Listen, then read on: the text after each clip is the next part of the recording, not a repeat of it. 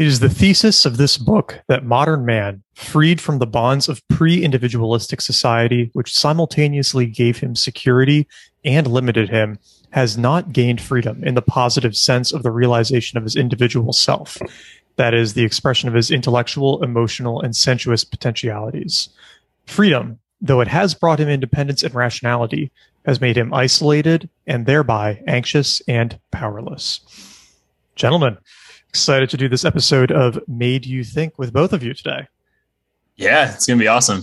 So today we're covering Escape from Freedom, and we have Paul Miller joining us on the podcast. Hey, Paul. Hey, guys. Excited to be here. Been listening to many episodes over the years and excited to dive in. This book is super interesting to me in my own journey and helping me write my own book over the last year as well.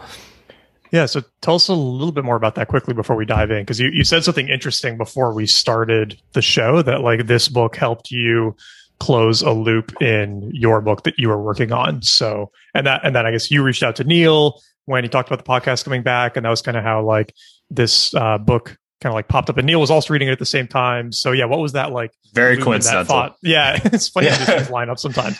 So what was that like loop that it closed for you?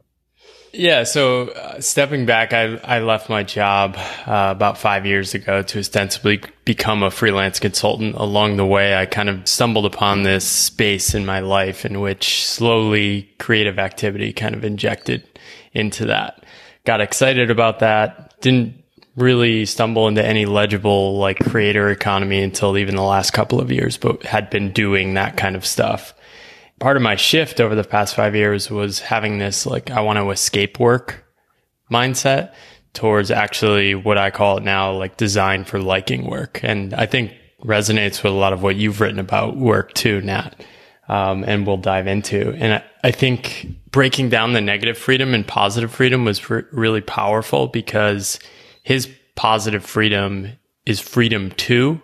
And I think a lot of people interpret that or have internalized this idea of freedom as like the freedom to do whatever I want or to be a jerk or just to do whatever. And Fromm's sense is much deeper than that. It's kind of a connectedness to the world, connectedness to self, and the things that really bring you alive. So I think that kind of put language to what I was both experiencing and trying to understand in my own journey, and a lot of what I wrote about in my book, which was that shift from trying to get what I call shifting from getting ahead to coming alive. And Neil, how did you stumble on it? It's a good question. I'm really bad at finding out where I heard of books because this is now 2 for 2, the last 2 books. Yeah, I'm not 100% sure. I know it was sitting in my Kindle for a long time though. So it might have been something that someone recommended to me a while ago. And there was one day in like December where I was just like, I don't know what to read. And I just was looking through the Kindle library and it just looked interesting. So yeah. And I think like the cool thing was that I think it also tied into some things that I was feeling recently. So I had a couple very lean years while I was caregiving. So on the income front, but last year and then, starting off this year, that's been like, I feel like I've not solved because it's never really solved, but I feel like I'm doing much better on the work side, both like from doing work that I actually enjoy and then from like a compensation standpoint, and not doing the parts that I don't like. And as I started reading this book, there were a lot of themes, right, that kind of came into this because we were talking about this before we hit record, but in some ways, like we feel like freedom would be, we can just go sit and read all day and not have to worry about anything. But I feel like the few times in my life that's actually been possible, it gets boring really, really fast. And I'm like, looking for the next thing. That's kind of like a interesting, we started talking about this question before, like you were saying before we started recording. And that's kind of my question sometimes reading through it too, is he's got this really good notion in here. Let me try to find a good quotation of it, because where he has this concept he talks about a decent amount about how there's a big difference between what we think we want and what like we actually want, and how much of what we say we want is actually what other people are telling us to want. Yeah, I think that was the illusion of individuality section. I have a quote if you want me to. Yeah, go for it. Go for it. Yeah. All our energy is spent for the purposes of getting what we want, and most people never question the premise of this activity, that they know their true wants. And that was so powerful for me. I think on my own journey, like I went from a very high salary to a low salary. So I started having to make trade-offs. And suddenly I had these revealed preferences that were not what I expected. So it makes you realize so many people are just kind of going through with untested beliefs in their head of kind of who they are and what they think they want. Yeah, Paul, I feel like you've talked about this a lot on just even on like your tweets and blog posts and your newsletter of that journey that you kind of went on. What, if you don't mind me asking, because I don't think I don't know the answer to this, like what actually motivated you? Like what got you sort of out of that high salary, like rat race type of feeling to actually step back and like, were you just super unhappy? Was there like a catalyst event? Like what actually forced you to do that? Because I think, he kind of talks about this in the book too. Like a lot of people, most of us, I would say, actually just go through life like automations in some way or NPCs or something like that, right? Yeah. Well, and this is actually kind of perfect too, because, before you answer that, Paul, like in the last episode, Quest for, is it The Simple Life? Like one of the main themes there is that a lot of people just like sit around and complain about how much they dislike their current situation, but don't actually do anything about it. And it's like, you should basically either just like accept it and stop complaining, or you should go like do it. And yeah, from, what you've shared so far, it sounds like you were in the camp that actually like did something about it. So yeah, it was like, what kind of got you over that hump, would you say? Yeah, so I had been working in strategy consulting for about 9 years. And the final 2 years of that, I was in a situation which pushed me beyond like frustration zone. Like I was always really good at consulting, but never really loved the politics and kind of wanting to be a partner or anything like that. And then I just ended up with the wrong manager in the wrong group. And I became so frustrated, and I kind of tortured myself and like blaming myself for this. And I started just doing a lot of reflection. So it was really reflection. I looked at this letter I wrote in business school and wrote all these principles, and I graded myself on them. And I just had to be honest, and I had really crappy low scores. And I kind of just got fed up with myself and was like, you got to freaking do something. And I think 2 actually is interesting though. When I reflect back, it's really hearing other stories of people doing this stuff, people writing about their journey. Podcasts started becoming popular in those final 2 years, 2014, 2015, 2016.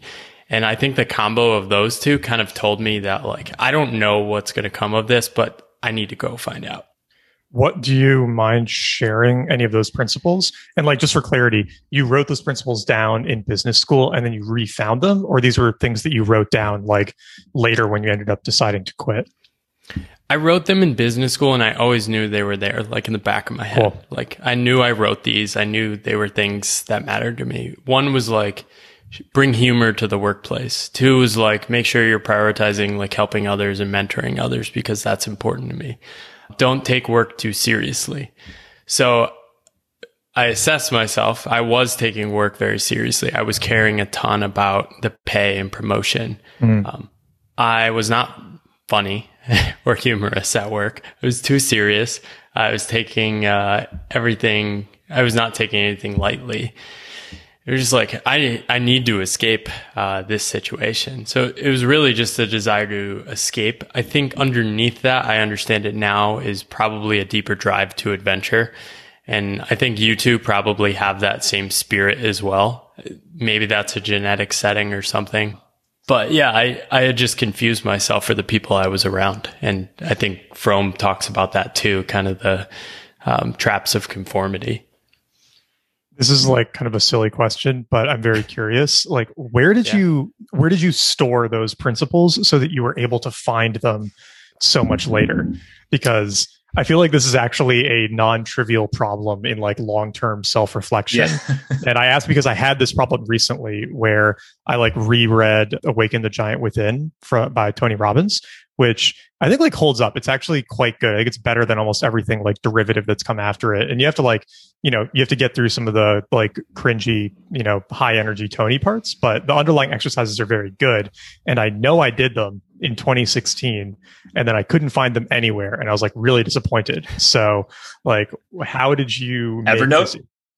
Dude, it's not in there. It's not there. Like, yeah. I'm just trying to think what tools that I know you used. I know. I was so like, sure it had to have been in Evernote. It wasn't there. I was like, God, like, where get the space? So just personal curiosity. Like, how did you research that? It was just in my email. I had my that's actually really smart. School email linked to my Gmail. So I always knew it was there. I had always kind of gone back to it. I don't know why. And I had been doing some reflection stuff for a few years, and it just like, I don't know, I decided to create like this PowerPoint slide of metrics and grading myself. It's very business school. Yeah. I mean, I did strategy consulting for 9 years. Yeah. But yeah, and it was like the third straight quarter I did it, and it was just, the graph was just like straight down. I was like falling off a cliff. Yeah, interesting. Because I think like the other piece of this book, and Nat, I have a question for you for this next section that I was going to talk about, is like a lot of us we think we want freedom, right? When we're in like an oppressive type situation, like a job that we're not happy with, or sometimes you even like create your own oppressive situation. Like you start a company that becomes a job. I've certainly felt that, where it's like you start something and you really don't want to be doing it anymore for whatever reason. Maybe it's not what you expected, or maybe you're not building it the right way, or whatever. I mean, there's many reasons, but you're just in a situation where you're oppressed in some one way, shape, or form. And you're like, I want to be free from this. But then you might get that freedom. And what he talks about a lot in this book is we actually don't really want that open-ended freedom. Like that is not actually a desirable state for most of us, or almost any of us, really.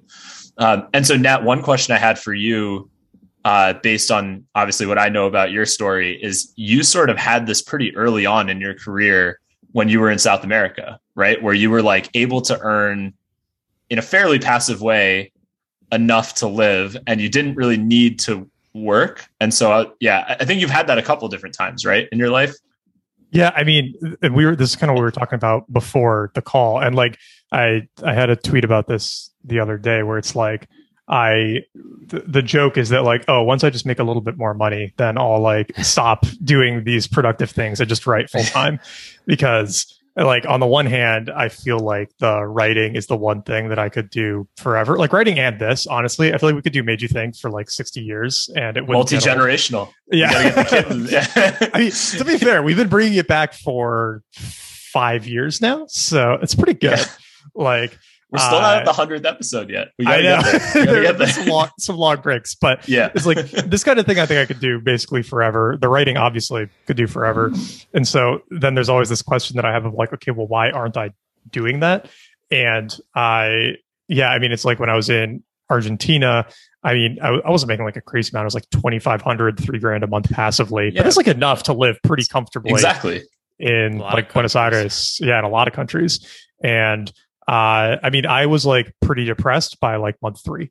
So, and I don't actually think that was work related. I think that was being somewhere with no community and like having one friend and just like feeling kind of isolated. And then there's also this problem of like, I think that most people need like a meaningful project to work on, like something that's truly meaningful to them. And certain people will get meaningful work from different activities, where like some people can really get it from like taking care of their kids. Some people can really get it from like, charitable work. Some people can really get it from, like writing, obviously. And some people, it almost, for some people, I think it almost needs a like degree of financial return attached to it to be like fully satisfying. And so I feel like that's the part that I struggle with, is like, it's hard for me to be fully satisfied by work if I'm not seeing like some financial like outcome from it. Like a metric of some sort. Yeah. And like, and not even because I like want the money for anything, right? Like it's this, it's almost like that's just where part of the like satisfaction comes from. And then I have this like question of like, okay, well, is that some like money trauma that I need to like undo so that I can be truly happy? Or like, if this isn't causing destructive behavior in my life, like maybe it's not a bad thing and maybe it's okay. Like I don't know what the answer to that is. All right. So that's where I always kind of like end up swinging back and forth on this, is every time I try to go like full-time creator, just write and read all the time, I get like very restless and dissatisfied. But maybe that's also just how I procrastinate, right? Like maybe I'm just the best procrastinator ever. And I've procrastinated writing by like starting a marketing agency and learning programming and getting into crypto and like doing all this other shit. So I don't know. Building courses. Yeah, exactly. Yeah. I wonder though, is it just aligned with what you like getting better at?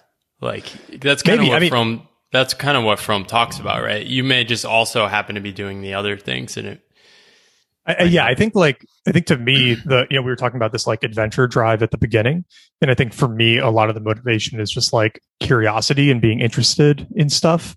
And then also like enjoying figuring things out and then helping explain it to other people. So I think there's this element too of like good writing comes from like some amount of lived experience. Oh, definitely. So yeah, it's like, to some extent, doing all this other stuff is also just like good fodder for like having things to write about or talk about. I feel like on this podcast, half the like almost everything we talk about, it's like the stories are partially inspired by the books, but then so much of it is like our own experiences too. Yeah, I mean, if this was like our full-time thing, I don't know, we'd probably run out of things to talk about. Yeah, it'd probably get kind of boring fast. We would like only be able to reference books, right? Right. There'd be no tangents. To be fair, like there's a place for that kind of like heavy academic bookishness. I'm just not a fan of it. I don't know.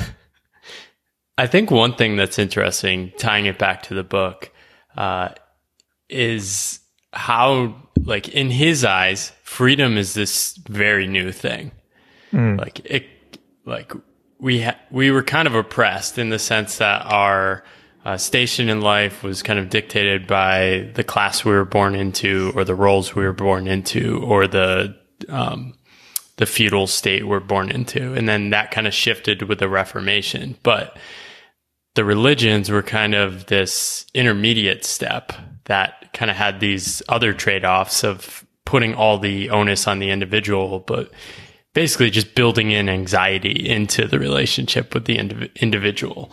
And I mean, you can still see that. And then Fromm, I think in the middle of the 20th century, is saying this is even newer. Like we have this capitalism now that's actually freeing people, and people have no idea what they're doing. And then he just goes off and is like, well, this is why they're jumping into conformity, consumerism, work.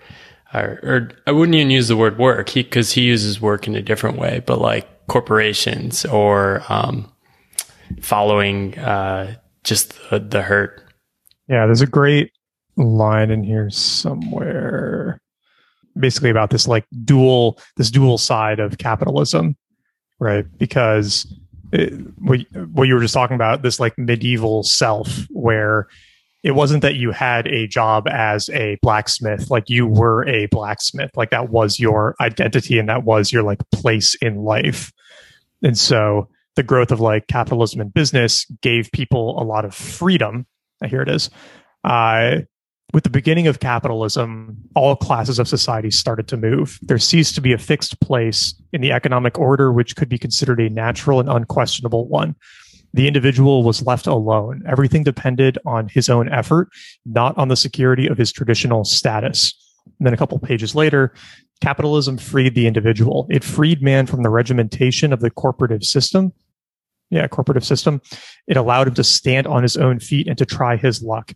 He became the master of his fate. His was the risk, his the gain. So you get this kind of like dual side of it, where for people who can like lean into and take advantage of that freedom, it's this like incredible opportunity to like transcend your original status in life that was never available to the vast majority of people. But for a lot of people, it creates this kind of just like fear and like aimlessness, where when you have this like total, like all these options ahead of you, it's hard to know like where to go or where to even like place yourself within that, which drives us to then find other things to like cling onto for a sense of security and stability. Yeah. And it's dizzying. Like, yeah. I think early on in my journey, it was so overwhelming how like insecure I was. But it was only the like deeper belief that there's something to find here, or I definitely don't want to go back. That kind of kept me going. But I always tell people are like, oh, I kind of want to do what you're doing. And I'm like, you may not. And my takeaway is always like, it may suck, but it may also be worth it. That's kind of the mindset you have to go into it with. Yeah, you have to be able to like handle that instability, uncertainness, right? Like, I think it gets romanticized a lot, but it's definitely not for everyone. Where was that like insecurity for you, since you mentioned that in particular?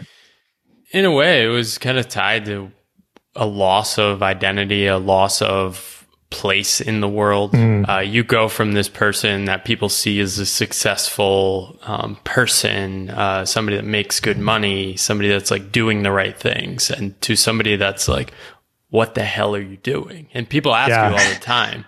So you go from people never ask you why you're doing what you're doing to them, almost everyone asking you all the time. And you're like, you don't have a good story to tell them. You're just like making stuff up or getting defensive or trying to like argue against what they're saying. Yeah, that's actually a really good point. Like, Nat, you probably have friends too who are like working in very competitive type of jobs like banking or law or something. And, you know, there's not many working. Not anymore. You don't know anybody? Not really. Not many. This is why I know I a couple people in Austin banking to be around more weirdos. Yeah, seriously. It's so rare that I ever have somebody ask like, so what do you do? That whenever it does happen, like I literally have no idea what to say. I'm like, I don't, good question, actually. Like, so actually what I was about to say was related to that, which is the banking friends I have that are working like 100-hour weeks. Yeah. Nobody will ever ask them like, why, like, so what made you decide to do that? Right? Nobody will ever ask that question. Yeah, but like, I didn't realize that till I left. Yeah. Or consulting too. It's another thing. Like if you do like high-end consulting, like a McKinsey or a BCG type job, right? Like same type of thing. You're working crazy hours. You're on the road like 4 days a week, and nobody will ever ask like, why, like, so what made you want to go do that? Right. Yeah. But if you were doing like whatever type, you know, whatever the hell it is that I do, I feel like I get that question a lot. Like, so what made you want to do that? It's like, I like controlling my time. I like having fun. But that's actually the answer that I found works when people ask that, is because it is pretty true. It's just like, this is what I have fun doing. And I'm lucky enough that people pay me for it. So yeah, it's just like, and that usually kind of people are like, oh, really? Like you can get paid to have fun. Like that's interesting. Like it doesn't have to be. So for me, like my journey is a little different from yours, Paul, but like, for me, I had that realization in really early, like in college, that just because I did one regular internship. I did a summer at Booz Allen Hamilton, and it wasn't actually the worst. I got to work on a project for a really cool boss, and like it was actually an entrepreneurial project. So it was like a new sort of idea within their company. So it wasn't even as bad as it could have been. And even with that, I was like, I never want to work at a place that's going to block YouTube. Because I couldn't go on YouTube in the office. And I was like, I'm not a child. Like they hired me. Sure, I'm 18 years old, but like if I can't be trusted to go on YouTube or not go on YouTube, like why did they hire me? Right. And like that became a big thing for me, was just I never want to have any other, like I don't want to work for somebody that has that level of control over me. So it kind of forced me down this like weirder path. So that was like a big, it sounds super trivial to say that like YouTube is the reason why I went down this different path, but I feel like it points to a bigger thing of just like what I was looking for in terms of what I want to do with work. Did you have other people in your life taking interesting or weird or unconventional paths? At that time, no. Interesting. I didn't either. That made it really hard. Oh, interesting. Mine was hard. I got into a lot of fights with my family around that, but everyone in my like family has a very like standard full-time life. That's pretty interesting. Yep, same. A lot of people do have those influences. Mine was Mixergy was actually pretty helpful for me, like because that site was not blocked at work, and so I'd actually watch interviews. Like no joke, I'd actually watch interviews while I was there, being like, because I mean, Nat, I feel like you and I have talked about this in a prior episode. Like, I would go there for 8 hours a day, but I'd be done with like the actual things I need to do in like 2 to 3 hours. That's what I was going to mention. Is like that was when I realized the consulting life wasn't for me. Was my second consulting internship. I realized I could get my work done in like 2-3 hours. And then I just like positioned my desk so it was kind of in the corner. And then I would sit there and read Kindle books on my work laptop. And so it looked like I was on my work laptop working all day, but I was reading like Kindle books about entrepreneurship and marketing and stuff. And that was what I spent most of the day on. It was great. Yeah, this is so similar. I think in work, there's the work you have to do a good job. And then there's the performative work. Right. Yeah, and I think as I yep. progressed, it was the performative work creeping out the actual work, or I was just getting better and it was a routine on the work I knew how to do. And that's just more about like keeping your career narrative going rather than doing a great job. It's so funny. Yeah. I mean, and the like finding inspiration or people to lean on for making that change is a good topic that doesn't really get touched on at all in the book, because he kind of just like says that we have all these problems and then doesn't really give much in the way of tools for the individuals to like overcome it, which is fine, right? Like it's sort of a philosophy book, so it's not meant to be super practical. But I think you brought up a good point, Paul, about like, you know, okay, do you have individuals in your life you can lean on to good influences in this regard? And if not, then how else do you find them? And it sounds like for all of us, we were able to find them through media. I mean, so Neil, you had Mixergy. I had like, honestly, it was just like a lot of Tim Ferriss stuff, right? Same. Where you had like 4-Hour Work Week. I mean, this was back in 2013. Yeah, 2013. So he wasn't even doing the podcast or anything yet, but 4-Hour Work Week was great. And his old blog posts are great. And like, that was kind of enough to get started and give that inspiration. Like, it was really helpful to have those examples out there. Yeah. Yeah. It's interesting reading this book. I don't know if you've read his other book, The Art of Loving, which no, I've heard it's quite good. I have not. Yeah. It's pretty interesting. He wrote it about 20 years later, and you can kind of see the threads he's laying in this book that kind of lead to where he ends up 20 years later, because he doesn't really go into depth around, he mentions it a few times throughout the book, spontaneous activity, love, and work. But he doesn't really bring those alive in any sense that like people could know what to do with those. But he goes into depth in that in The Art of Loving, which is that like he says, love is basically what we're all aiming for in life, and then says multiple ways of arriving at love. One is work. And the kind of work he's talking about is the connectedness to self and connectedness to the world. So that definition of work is really interesting to me. I think in this book, he does say, yeah, work is the other component, not work as a compulsive activity in order to escape aloneness, not work as a relationship to nature, which is partly one of dominating her, partly one of worship and of an enslavement by the very products of man's hands, but work as creation in which man becomes one with nature in the act of creation.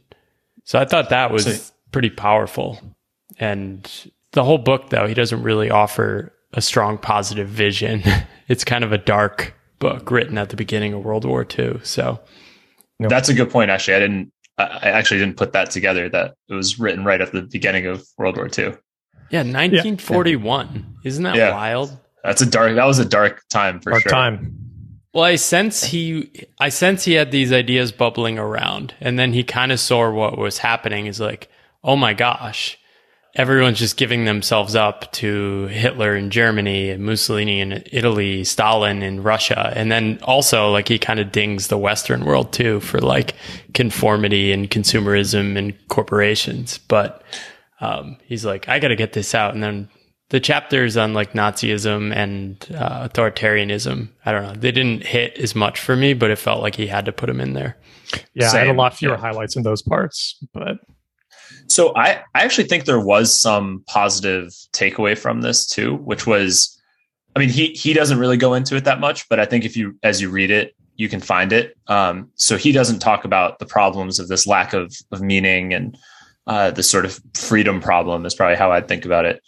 But I think like if you take the inverse of that, so if you read between the lines, it's like if you do find, or when you do find things that bring you meaning, to like double down on those, whatever that is, right? And so like, I mean, he brings up nationalism and religion as being sort of intermediaries. I think we started talking about that earlier, and a way that people were able to get meaning before.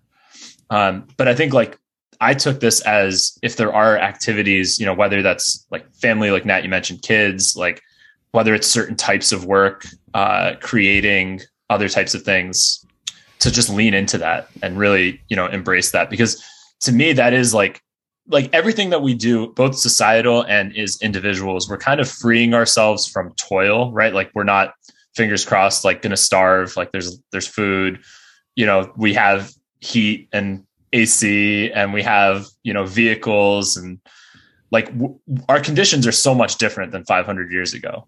Yeah. You know, yeah, we still have diseases, and we still have, it's not like all the problems are solved, but our lives have so much less toil. I mean, we have dishwashers, right? Like we have washing machines. Like these are all amazing things. But like at the same time, that creates the problem of this like gap. Like now your mind just has so much time to think about, if you're in a position to do that, where you're just, you know, you have this emptiness, and that emptiness is terrifying.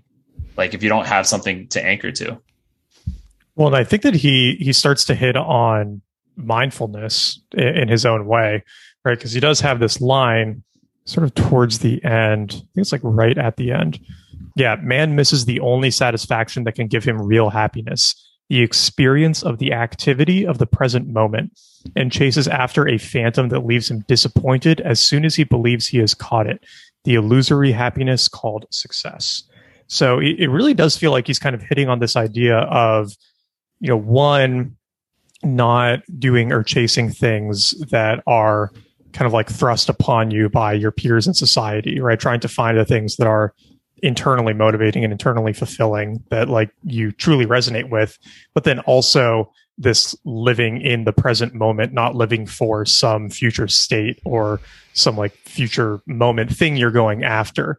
And, you know, you have the same language for it, because I think that language is a little more modern, but he's definitely talking about some degree of like mindfulness. And, you know, to your point, Neil, I feel like the issue we have now that he would probably talk about a lot if he wrote this today is this like lack of boredom and this lack of quiet and aloneness or oneness with our own thoughts, and our compulsion to immediately fill any gaps in our experience with our phones or with some sort of like stimulation. And that's like a pretty hard thing to overcome. There's a tough video addiction that was, to kick. for sure. I haven't figured out how to do that, but there's a video that I saw shared on Twitter this week, which we'll put in the show notes. I'll make sure we put it in there. It was from probably like 94 or 95. And it was just like, it was this very 30-second video of like Tupac performing in some like little studio in New York. And there were maybe 50 people in the audience. And basically the person who shared the video was like, look at how the audience is reacting to him performing, because nobody has phones in their hands, right? So nobody's taking a video, and just everyone's so in the moment. Like some people are dancing, some people are like dancing with each other. Some people come up on stage and start dancing with him. Like it's just like, if that scene happened today, like if you had, I don't know, Post Malone or like Drake or something in a 50-person studio, everybody would have their phone out. Yeah. It would just be so different. You would be watching the performance through your phone. You wouldn't be watching it. Have you seen that Aziz bit? I think it's Aziz that he did at the start of one of his specials, where he like somebody's, I can't remember if he just did, I think he just did it where he's like, all right, like I know everyone has their phones, so here's what we're going to do. Like he like does a bunch of poses as if like, he's like, you stand up and look like you're yelling at me, and I'll look all offended, and everybody get your picture in, right? He like does a few things like that. And he's like, all right, now you're done. Put them away. Like you got your photos. Good. It was pretty good, awesome. I thought. That's awesome. Like... Yeah, I think that's another thing Fromm's pretty early on, writing in 1940. He's talking about how the economic system is impacting our psychology. And I think he's basically just calling people to be aware of that. That's kind of step one to realizing that. And then you can actually start getting to know the mess of a human you actually are. Yeah. He's got this great line on page 247 where he says the emphasis on knowledge of facts, or I should rather say on information. The pathetic superstition prevails that by knowing more and more facts, one arrives at knowledge of reality. And I think he's talking about education there and like, memorization in schools, but it really applies here, right? Where it's like, and we definitely talked about this a lot in Amusing Ourselves to Death, right? Where it's like, oh yeah, if I just consume a ton of information all day, then I'm like super informed and have a good idea of what's going on. It's like, not necessarily, right? And it definitely doesn't make you like a better human, right? Or like know more about yourself. It's just kind of this general obsession we have with trivia that's pretty hard to turn on. Right. Yeah. I mean, we're probably all guilty of being infovores, but 100%. Like, dude, this is on like, I don't know if I was talking about this on our last episode, Neil, or in a different podcast. I mean, like, this is what I hate about being so deep in crypto. I literally can't turn it off. And it's like, despite the incredible opportunity, it almost makes me want to quit the space just because I feel like I have to be completely 100% plugged in. 24/7. Yeah, it's exhausting. Well, and we talked about this on I think our episode with Eric when he was on, about the things that we talk about. Often it's like reminders to ourselves. And so, we're talking about turning off information. I think, but all three of us are very much guilty, I'm sure, of being overly online. It sucks when you get rewarded for it, right? Exactly. Like, it's one thing if you're just like watching the news, but I mean, for all of us, like we have somewhat of internet personalities, and we have the podcast, and like if your book, Paul, and it's like by being active on Twitter, you probably make more money, right? Like, so it's good if you're active on Twitter, right? Like you're building your audience, you have a business. It's productive. Just like, oh God. Yeah. And I make a justification to myself all the time, but I don't know. Who is it? Cal Newport. He seems to do okay.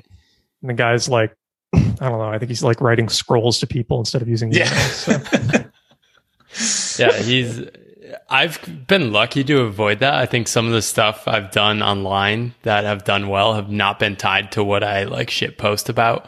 But now with my book, I actually have something that like I see tweets to book sales like almost immediately. It's like, it's a little scary. I'm like, that's feedback loop. Yeah. It's like, I don't know. It's too much power.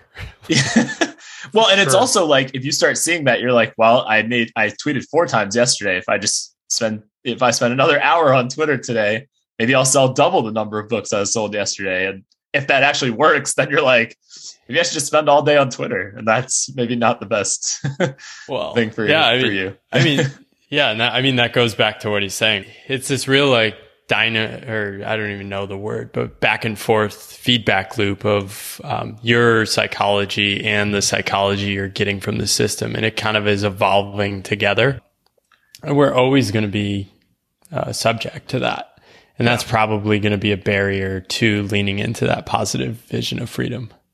Yeah. And I think the other thing that I'd call out here, because this, we did an episode on finite and infinite games really early on. And I think there's some of that connects here too, is like, you can get a lot of meaning from playing games, and games could be like, the crypto game, right? Or like, it could be the book sales game, or it could be like the consulting freelancing game, right? Like there's all these different games that you can play.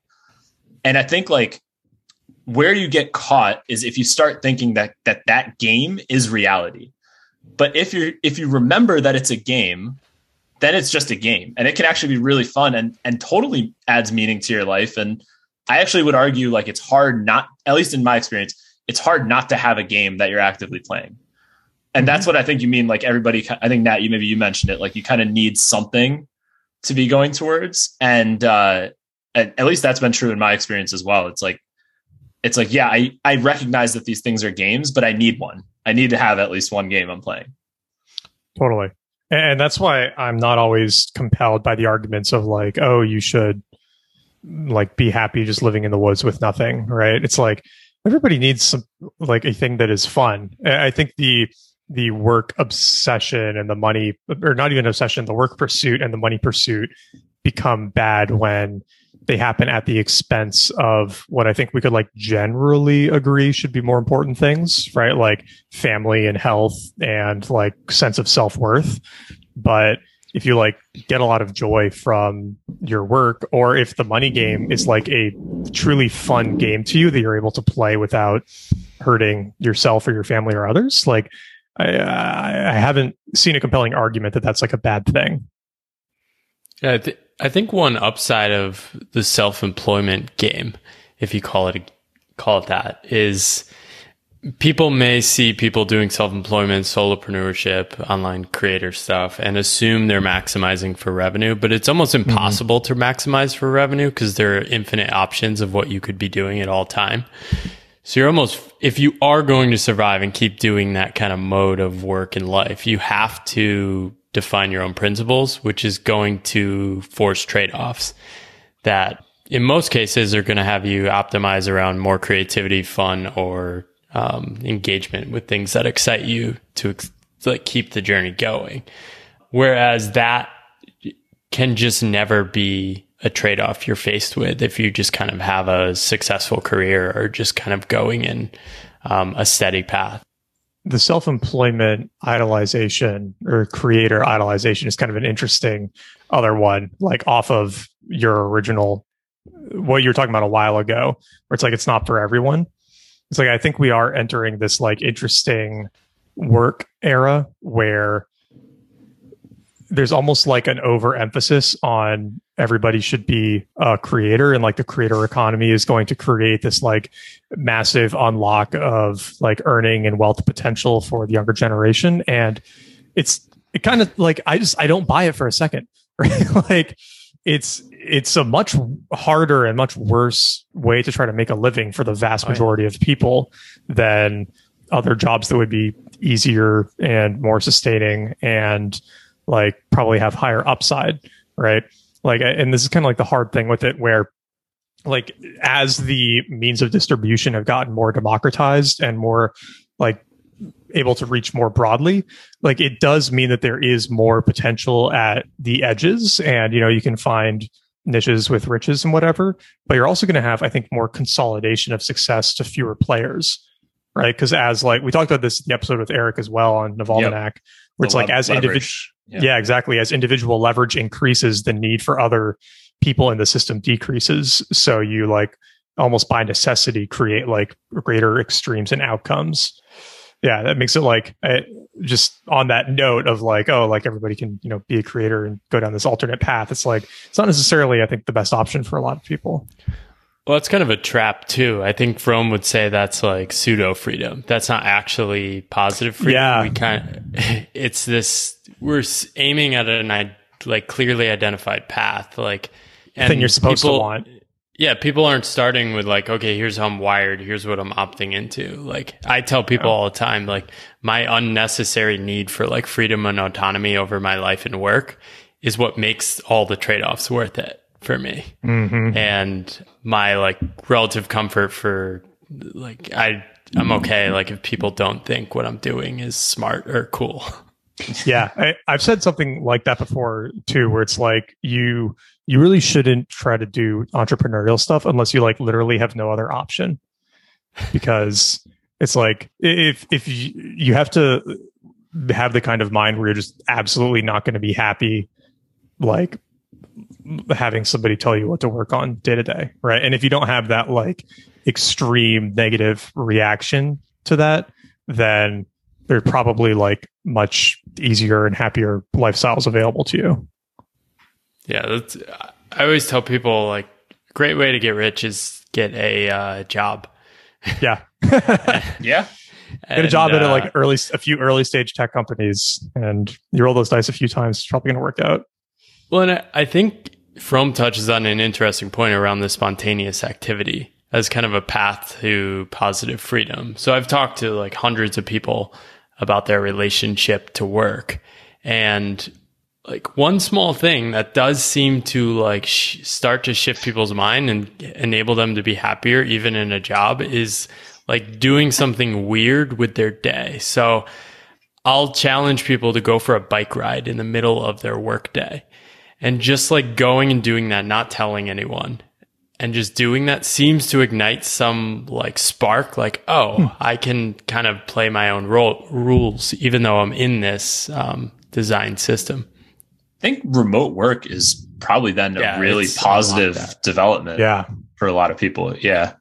Because I don't think companies, at least from the people that I've talked to, both who are in big companies and in smaller companies, like, I don't think they have the leverage anymore to force the like 9 to 5 as rigidly as they used to, even if someone's remote or in the office. I mean, I think people are just like, they've had this sort of taste of freedom in a way, right? And like, people got used to working out in the middle of the day or like being able to go for a walk or whatever, and not having that sort of like employer lockdown on you for those 8 hours. I think the common knowledge changed. So the common knowledge was like, you can't just do things. I remember I would like leave work on a Friday at 1 and people would be like, what are you doing? Like, you can just do this. You can just leave. But now with the pandemic, everyone's like, everyone's kind of doing their own thing. So everyone feels the freedom because the default script is no longer, you can't leave work or define your rules or work out in the middle of the day or things like that. I wonder if it's going to last or if companies are going to try to pull people back in. They're trying. I mean, I know some companies are trying, but like software and that's the YouTube like blocking on steroids. Making you install tracking software to use at home. Yeah. And then to see is like, are you active? Like, did you move your mouse? And like, so crazy. It's crazy. I think some companies will do that, like old industrial companies. I'm still doing some work for some of these companies. They have such an outdated idea of what drives great work. Yeah. And in many ways, they're not trying to do great work. A lot of what they're doing is like continuing cultural norms of like showing up and getting paychecks. Right. But like smart companies are not going to over control people because they're going to understand how great work actually happens. Do you think and this is definitely not on topic with the book, but like the measurement for work over the past like 200 years, let's say, has been hours, right? That's been like and you do consulting. So, like a lot of companies, especially the bigger industrial, like older companies, love paying by the hour. Have you seen an alternative metric that people can use? Or like, obviously for early stage stuff, it's a little bit easier because let's say you own a certain revenue channel. Okay, you can say this is how much revenue is attributed to that channel. But in a larger type of company, have you seen any alternatives? I mean, most companies have already been measuring output. It's just that they've been pairing it with like the performance of work aspect and then all sorts of just rituals of kind of like showing up to an office and just playing the role of worker, right? So I think that has softened. I mean, most companies are still measuring output. I talk to people all the time now they're like, I'm working like 6 hours a week. Yep. But nobody's like publicly saying that. They're that's only, what I mean. Telling like, me. Yeah. I mean, it's not like publicly accepted to be able to say that. But there are definitely people that have multiple full-time jobs. Yeah. Exactly. Yeah, the multiple full-time jobs in tech. Wasn't there one person that got profiled who was working 8 jobs simultaneously? They were like, we have to 4 hours each. There was one guy that was principals at two schools. And he resigned from both schools. I was so like, funny. This guy should be Secretary of Education. Yep.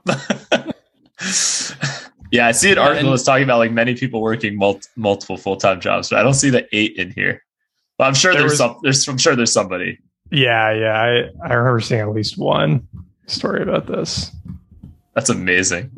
Well, I think this is what I've been writing about recently is I kind of call the 2010 to right when the pandemic started, the meaningful work era. It was like when everyone was just like bought into this idea that a dream job existed in the container of a job. And the pandemic kind of undermined a lot of the foundation of that story. But we're in this actual liminal state where we don't actually have any like work script or idea of how work fits into our lives anymore. This is like the industrial script of like put your head down and get a job and show up. But like no one really believes these, but no good alternative has emerged yet. Yeah. There's actually this quotation from the book that's very relevant to that, where he says, life has ceased to be lived in a closed world, the center of which was man. The world has become limitless and at the same time threatening. By losing his fixed place in a closed world, man loses the answer to the meaning of his life. The result is that doubt has befallen him concerning himself and the aim of life. Yeah, so we're in this kind of like middle state, I feel like, at the moment. The other it's thing still that early if you're, Yeah. I mean, Fromm's basically saying like the 1900s is when the power of the church kind of receded, Right. and like, it's only 100 years into this. That's kind of crazy. Yeah, on one hand, it's crazy, but on the other hand, it's like the world was so different 100 years. Like the pace of change over the past like 150 years, let's say, to now versus call it the previous 150 years, right? From a technology standpoint and day-to-day life standpoint. I think the previous 150 years before this most recent 150 years, there was a lot of geopolitical stuff that changed. Like the US didn't exist, then it existed. And I mean, obviously that's relevant to us, but in terms of day-to-day lives, I don't know how much that actually affected, like, let's put it this way. For the like small farmer in Pennsylvania, pre-independence and post-independence, like, did their lives change that much in a generation versus like what your child will grow up into, right? Versus what you grew up into in terms of the day-to-day life. Like, it's so different. In my opinion, it's so much more different now than. Well, if you look at life 20 years ago, right? Like life 20 years ago versus today, you took somebody from 2002 and brought them to today, they would be like, what the fuck is going on? Yeah. Or like, why is everybody walking around hunched over looking at a tiny computer? There's just so many like weird things that are normal behaviors now. I mean, even this wasn't possible 20 years ago. Right. Right. Like here we are. And like, this is going to be on like some thousands of people's like mobile computers in like a couple of days, right? There's just like so many things that are very crypto, right? All this even stuff. Online banking, right? There really wasn't online banking in the sense back then. We've not only like gotten through the online banking phase, but we're now like leaving the online banking. It's like it's kind of wild to think about, right? And this is like that. Was it beginning of infinity? Right, where we talked a lot about exponential growth in some of these technologies and how much stuff can change. And it's like, if you look at the normal work life for people 3 or 4 years ago, it's so different now. And then you have to ask, okay, what's it going to be like in another 5-10 years, right? Like I think the VR stuff is going to get kind of crazy, kind of fast, because it's kind of under the radar right now. So, yeah, and I mean, I got one of the new Quest 2s, and it's pretty good. Like the graphics quality is still not great. It's like using an iPhone 1, right? Or maybe it's like the last Razr before the iPhone, but somebody's going to come out with like that next step leap improvement. And it's going to be, I think, kind of a paradigm shifting moment. Have we done that one? Have we done Kuhn's Structure of Scientific Revolutions? No. Do that at some point. We haven't. That'd be a fun one. That would be a good one to do. Our stories, there's this lag of like updating our stories. Like I actually write this in my book of like a vision of somebody starting work in 1980, right? They're walking into a desk. It's a metal desk with like an in and out memos box. And then at the end of their career, 2020, they're arguing with their like team members on Slack, trying to set up a Zoom and like working remotely. And they like walk away and retire. And then the question I pose is like, do you think the next 40 years is going to be less change than that? Really, and it's like, therefore, do you think we should still just be copy pasting like the boomers' approach to setting up work and life? Right. Probably not, but figuring it out on your own is damn hard. Yeah. And I think also on the other hand, if you do look at like historical technological revolutions, like there are these periods of insane change. And then there also are like really stagnant periods too. And so it's really hard to say, right? The next 40 years, I would bet on the increased change because I don't think we're through that full transition. I think there's a lot of things that we already see on the horizon, right? Like this AR and VR that we're just talking about. Crypto, I think, is just sort of started its impact on the real world versus where it can go. And so I think there's still a lot to go, but that may not always hold true is all I'm saying. That like, it might not always change in 40-year periods.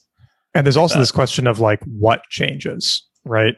Because coming out of the 60s, I think it would have been a really reasonable assumption that for the next 40 years, we're going to have like these insane advances in space travel and like moon colonization and all this stuff. And it just like stopped, right?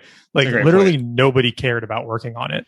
And it's kind of like wild when you look back on it, because all of the predictions about the future in the 60s and 70s were like space, right? Like we're going to do so much cool shit in space, and we did nothing, right? But nobody predicted the internet. Nobody predicted computers. Nobody predicted like any of the stuff that actually mattered. And same thing with going into the 2000s, where it was like, oh, it's going to be, you know, computers. And it's like, no, it was actually apps, right? Like that was the thing. And like nobody wanted to keep working on hardware, right? There was like basically there wasn't that much advancing in like, there wasn't a lot of new innovation in computer hardware. It was just like refining the existing processor technology and screen tech and whatever for mobile phones. But like there was all this stuff on, you know, the software side.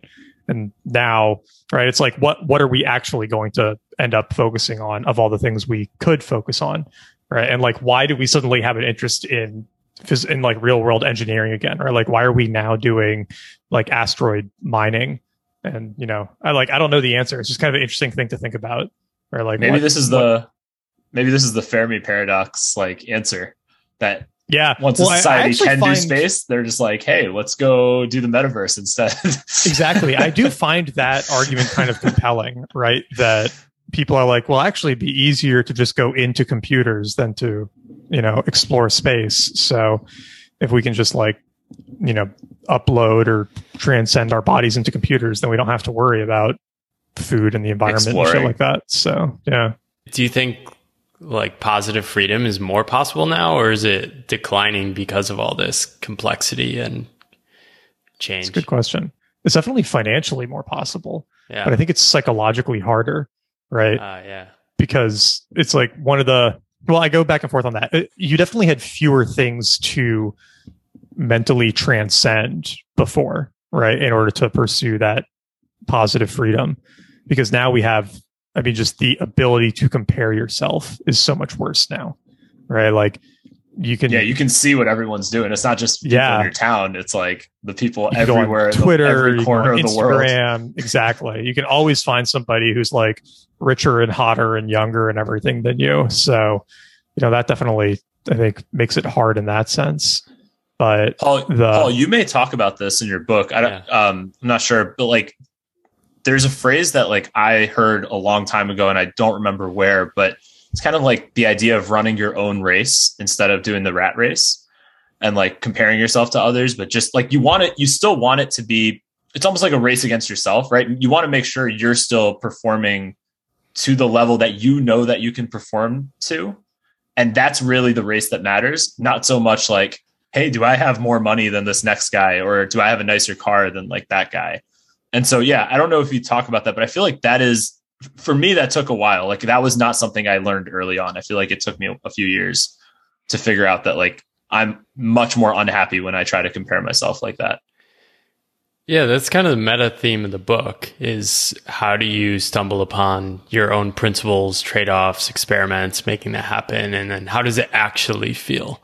Not like, how do you go be rich and like quit your job and live on the beach? It's, it actually feels kind of shitty to do these experiments, and it feels weird and it's hard and confusing and takes a few years to figure out.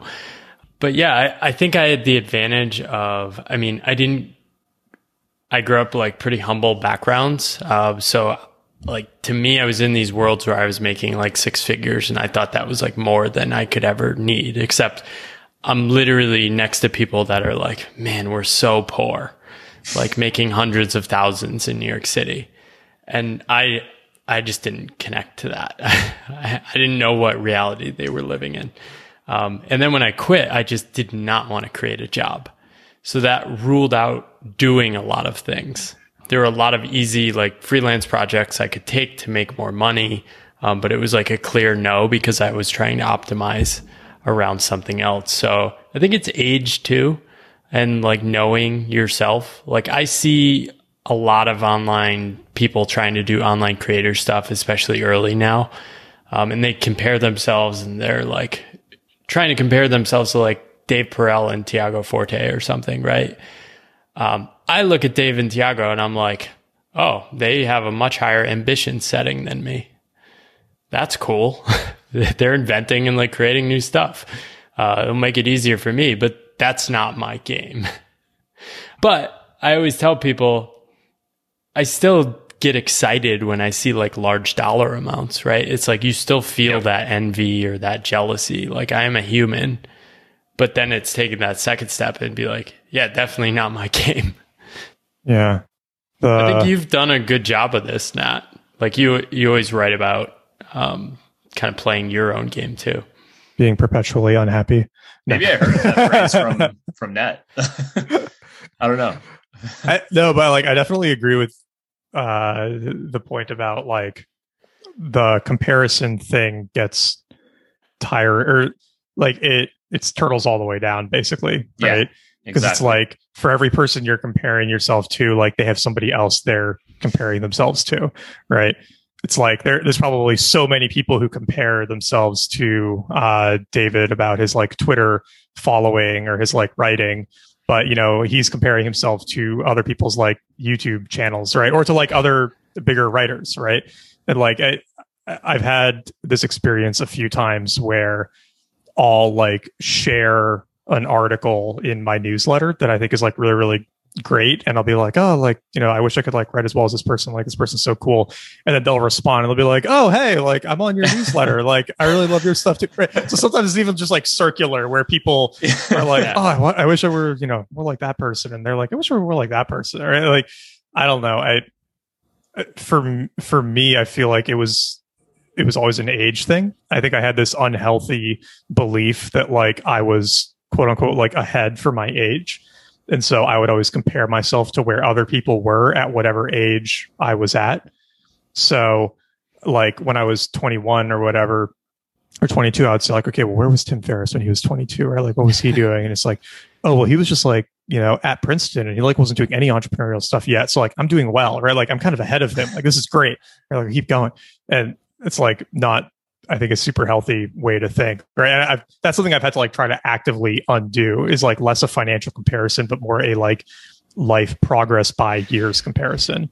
I definitely like, you know, another version of this I've realized recently is like, I still do that sometimes where I still look at other people and I'm like, oh, well, you know, where were they professionally when they're 28? And I had this conversation with somebody once where I was like, you know, I've always been like a little, like jealous isn't the right word, but I've always like compared myself to where you were professionally. And they were like, oh, well, I've kind of like always compared myself to where you were like relationship-y, right? Because like it's like what vector, right? Yeah, like, yeah. It's like you can always find something else. Yeah, you can always find something to be jealous of in other people. And that's like a really hard, I think, thing to unwire. I do wonder if there's like especially for men when you're young, there's almost like a prove it phase that you have to go through. That's true. I think, yeah. Like getting into a top B school and like working in strategy consulting at places like BCG and McKinsey, like I kind of solved that and realized it was kind of silly and stupid. Well, it's like a game. Like you want to win the game, right? Yeah. And like you have this competition and... Yeah, there's like this David Foster Wallace quote. He's like, the greatest gift in life is like if you can succeed as early as possible. Figure it out. It doesn't mean anything. Is that from This Is Water, I think? Yeah, I don't know what it's from. I feel like that's a great gift. That's a great gift, but that's also a potential curse to somebody, like someone who's successful super early and then hits that like meaningless phase at the wrong time could be, I don't know, fatal to somebody. Just like start getting addicted to a bunch of shit. And like, cause there's nothing you can't afford before you like outgrow that. Like if I was like wealthy at 18, I'd probably not be alive. Like I was an idiot at 18 in many ways. So yeah, I don't know. There's definitely something to be said for like getting successful too early too. It's so hard to figure these things out. Like when I left, I'm happy with when I left. But if I stayed a couple more years, I would have made myself so much more financially secure. So like when I do compare myself to other like entrepreneurs and other people in positions, I'm probably like bottom 10%. But like those people talk to me and are like, oh man, you're thriving. Like, I wish I could trade places with you. It's like, it's so weird. It's, we all have such unique psychology and desires and needs. It's really just a race to the bottom to compare ourselves to anyone. I mean, the most I actually think this is one of the most helpful, like, Twitter bits of advice that I've like ever seen or heard or internalized, which is this concept that you can't be jealous of someone unless you would replace 100% of your life with theirs, because you can't pick and choose stuff. Right. And I think that's a Navalism, which I'm sure is from, I want to figure out like where down his book stack that actually came from, but it's like a very helpful idea, because then as soon as you think about like a thing of somebody that you're jealous of, it forces you to also think about, you know, the things in your life that you wouldn't want to give up to have their life. And it kind of like goes away pretty quickly. Yeah. There's also this like God complex thing that I feel like, I don't know about you guys. I've noticed that I sometimes fall into that, where it's like, I want to be able to do that and that and that and that and that. And it's like, you can't be good at all of those things. Right. Or like, you know, it's like, yeah, I want to have like all sorts of freedom and no responsibilities. And I also want to have kids. And it's like, these two things are like, and I want to make a ton of money. Right. Yeah, exactly. Like these things are just like not, I want to like never sleep, but I also want to be well rested. So like these things are just like not possible to have simultaneously. Like there definitely are things which you just can't have simultaneously. And that's something where like I sometimes find myself falling into that trap where it's like, I want all these different things. It's like want.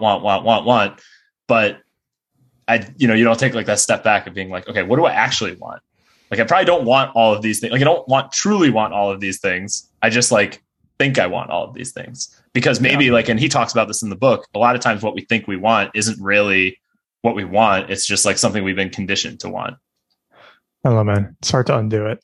Right. I don't know if you guys ever feel this way, but when I think about the people who I like truly respect the most, it's often the people who end up transcending the game.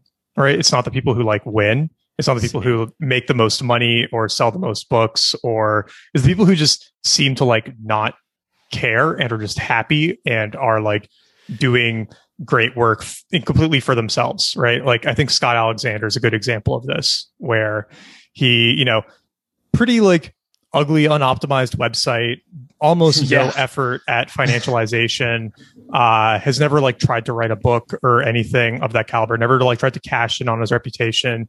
He just loves writing, and he's an incredible writer, and like puts out amazing content multiple times a week, and just seems super happy doing it. Right. Like that to me, I end up having so much respect for, more than like the Jeff Bezoses or like, you know, crazy crypto billionaires or whatnot. Cause it's like, oh, you truly want, you actually seem like pretty satisfied, but that could also just be a story I'm telling myself. Right. And like Scott Alexander is actually just like hopelessly jealous of other writers who he thinks are better than him. Right. Like I'm sure there's an element of that too.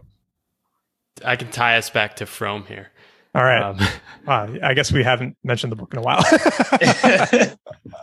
Well, it was an interesting one. He talked about like the power, right? The kind of people that pursue power, and he differentiated it into two things. One is like people are aiming at power, trying to meet a lack of something, like they're lacking something and they're trying to get that power for like control. And the other one was, he puts it in a really interesting, I think it's, the word power has a twofold meaning. One is the possession of power over somebody, the ability to dominate him. The other meaning is possession of power to do something, to be able to be potent. The latter meaning has nothing to do with domination. It expresses mastery in the sense of ability. So it's kind of what you're saying with Scott Alexander. He's found that like slipstream of, here's the thing I can like continue to excel at, get better, and kind of works with my life and funds it too. He's like got a great infinite game going, basically. Yeah. Yeah. And it's like, we think we want to be CEO. But that was a gift of working in consulting too. My last job, I was consulting to boards and doing CEO succession planning. 98% of these men were not people I like aspired to be. So I was like, what am I doing? That's actually been kind of a helpful realization for me recently too. It's like, oh, maybe I don't necessarily want to like start a company. Like maybe doing this kind of work is actually much more satisfying, right?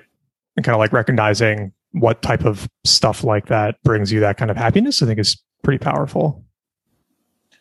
Yeah, a lot of this ties to ego too, right? It's like, at least I know when I was younger, for sure, where it was like, oh, I want to be the CEO, because it's like you want to win, like you want to be you want to be the guy. But it's also like that was probably put into my head through observing other people, or I don't know, just I don't know where it came from, but that was probably not like an actual thing that I wanted. Because what I've noticed, at least because I've worked with a lot of different companies now that are not my own, and I've noticed the ones that like I actually really enjoy, the CEO isn't like a CEO in the way that like you would picture on a TV show, right? It's like, it might just happen to be the founder. Person might have a product vision or might be like a functional group leader, but it's really not like, it's not the like image you might have of a CEO, or like somebody might have of a CEO. And the most dysfunctional teams typically have that person who is playing that role, basically, of the TV CEO. And yeah, it just kind of like makes you wonder like where that belief comes from. I'm sure there are some people who probably are born for that role, but Paul, I've had a similar observation in my work where a lot of the people especially in larger companies who have reached kind of the top of it, it's just like, that is not actually like, if that is the conclusion of the path, that's not really the path I want to go on. Like the prize doesn't seem to be that compelling. Yeah, the ones that thrived, I think, the ones that thrived were doing it despite the incentives of the organization and role, right? So it was a choice. It was a choice to say, I am going to embrace this unique version of who I am and inject it into this role and do the extra work to do that. You don't have to. Like, here's the thing, at the top of most companies, you can kind of just coast and like do what other people are more or less doing. You don't have to be an inspiring leader. You don't have to be somebody that mentors and coaches and is generous. The incentives aren't really there in large companies. I mean, I was going to say, this is actually that's a great segue for your next book. Exactly. It's a perfect segue for the next one we're going to do. That one is you have? You like it? Oh, what a wild book. It's like so clear and direct. Yeah, I don't know how I stumbled on it. The book, for anyone listening, is King, Warrior, Magician, Lover, which is basically... I was talking about Dictator's Handbook. Oh, yeah. We haven't recorded that one yet. Yeah, that's the actual next one. I guess both of those were. Yeah. Dictator's Handbook is, I guess, we're recording that one next. We were originally recording it before this one, but we haven't recorded that one yet. So we'll do that one next. And then King, Warrior, Magician, Lover, which I was going to say actually ties in even more to what we're discussing right now, of like realizing what type of like psychological archetype you resonate with strongest, and not feeling compelled to fulfill a different role than, where you feel most aligned. But also Dictator's Handbook, because it definitely ties in with some of these power discussions. Yeah, and I think that's so helpful when you're just like making sense of the world, is just being honest about what's really happening. Often it's really simple. The incentives are straightforward. And what makes us stressed or anxious is really disconnect of the story we want versus what's actually happening. Yeah, that makes a lot of sense. Like, that's actually a lot of what I talk about in my book as well, on the corporate innovation incentive side, because a lot of startups who are trying to sell to corporate, that's one of the things that they always run into is like, well, my technology will really help them, or like, my product is so much better than their product. Like, why wouldn't they want this? And it's like, yeah, that is like actually a very, very tiny variable in this situation. It's more about the person that you're negotiating with on the other side, or the actual there's just so many more incentives that matter than just how good your technology is, or like that your product is incrementally better than the status quo. But you're totally right. Actually, I hadn't put that piece together, that's where the anxiety comes from, is when the story that's in our mind is not actually what's happening in reality, and they're clashing. Well, it's like you see people that will like write a lot in the internet or something, and like money doesn't magically show up because that's not how it works. And like they'll get really burned out and frustrated from that. It's like, to me, it's like, I don't really care what I believe, like what works. And then once I figure out what works, what trade-offs am I willing to pay, or costs am I willing to pay to actually do that? And if I'm willing or not willing to do it, those are the choices. And a lot of this stuff, it's really silly, and it's better off if you're kind of wired for how the world works than not. It's almost like a scientist mindset versus like, I don't know what the verses would be, but the scientist mindset is like kind of experimentation and then iterating based on what's working or not working. Kind of not trying. Mindset would be the maybe opposite. it's a faith mindset. Yeah. Yeah. In the book, you're saying? Yeah. He was talking about the church and the disconnect between modern man. He was saying the modern individual has lost to a great extent the inner capacity to have faith in anything which is not provable by the methods of the natural sciences. That's kind of, I guess that's kind of related, but it's like, we take so much of like what people say you're supposed to be doing and like proven paths and legible things, and we take that as like truth. Whereas that may not help you depending on how you're wired or what you're aiming for, what desires you have. Yeah, absolutely. So I have a hard stop in a few minutes. Me too. Should we wrap it up? Yeah, we can wrap up. If there's anything else we want to touch on, Paul, if there was anything else that you wanted to make sure we touched on. Oh, you didn't say the name of your book. Actually, that's a good point. Yeah, You've been being so coy about it. The Pathless Path, imagining a new story for work and life. If you don't want to buy it, I'll gift it to you. I just wrote it so I'd have more people to talk about kind of a solving for positive freedom. And make sure that you go like one of Paul's tweets before you buy the book so that he feels compelled to spend all day on Twitter. Yeah. In order train the dopamine triggers. Yeah, exactly. Hey, it's really working now. It's really working. Yeah, right. And Paul, what's your Twitter? Is it just Paul Millard? P_Millard. P Millard. Cool. All right. Yeah. So check out Paul, check out The Pathless Path, grab a copy of Escape from Freedom as well. Escape from Freedom, I think. Yeah, that's been a better title. I saw that tweet. It made me crack up. That was cool. I would not have had the self-restraint to not call it Escape from Freedom, but I was still reading the book at that point, and I was changing the froms in the book to the from too. It's like, damn that. Yeah, once you see it. But yeah, so next episode will be Dictator's Handbook. The one after that will be King, Warrior, Magician, Lover. If you guys want to grab those books as well. As always, reviews on iTunes or elsewhere are awesome. Spotify still doesn't do reviews, right? I think they just started. They do now. They just started. They do now? Okay, cool. Yep. Yeah, so please go leave nice reviews there. Talk about how much, how great the podcast is and how much everybody should listen to it. And if you don't like it, then, don't do that, please. Yeah. If you don't do that, I don't know how you're still here an hour and a half later. But you'd be surprised. Yeah, you'd be surprised listening to the podcast. I did get a message at one point after our. You gotta listen to the go. show first on Spotify. Okay. They're not letting me rate it without listening on Spotify. Well, that's good. It's like go Spotify. Yeah. Well, proof of work. Proof of work. There you go. Proof of work. But yeah, I actually did get a message once after our update episode recently, which is somebody who clearly listened to the entire episode and was not happy about it for one reason or another. And I was like, well, that was a pretty long episode for you to just not like anything that you heard. So you I liked that all of the hate email goes to you instead of me. A good email goes to me too, though. I feel like I get a lot of nice. Okay. I get a lot more of nice the inbound too. than I do. I wonder why. Yeah, I feel like maybe you've said on previous episodes like you don't like email. That I'm just not going to respond to stuff. Yeah. And I just like people are like, well, I don't want to piss him off, so I'll send I respond to Twitter DMs. I'm really bad at email, but if people DM me on Twitter, I'm pretty good at responding. So DM Nat so that he feels some love from the podcast. Only if you guys like the show. If you don't like the show, email Neil. Train the dopamine hits. Yeah. All right. Well, Paul, glad you could join for the episode. Awesome. And yeah, we'll see you on Twitter.